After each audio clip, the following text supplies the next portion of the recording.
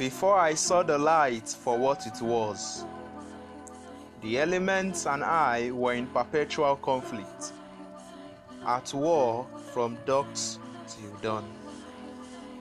When I asked the rain to wash my sins and tears away, her drops descended like stones of hail, increasing the weight of my pain. I asked the wind for mercies, but she raised my feet and slammed me on my knees face first into the earth.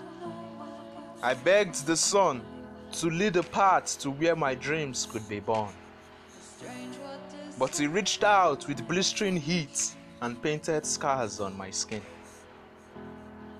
And I just could not find peace until I realized I am the sun, I am the rain, I am the wind.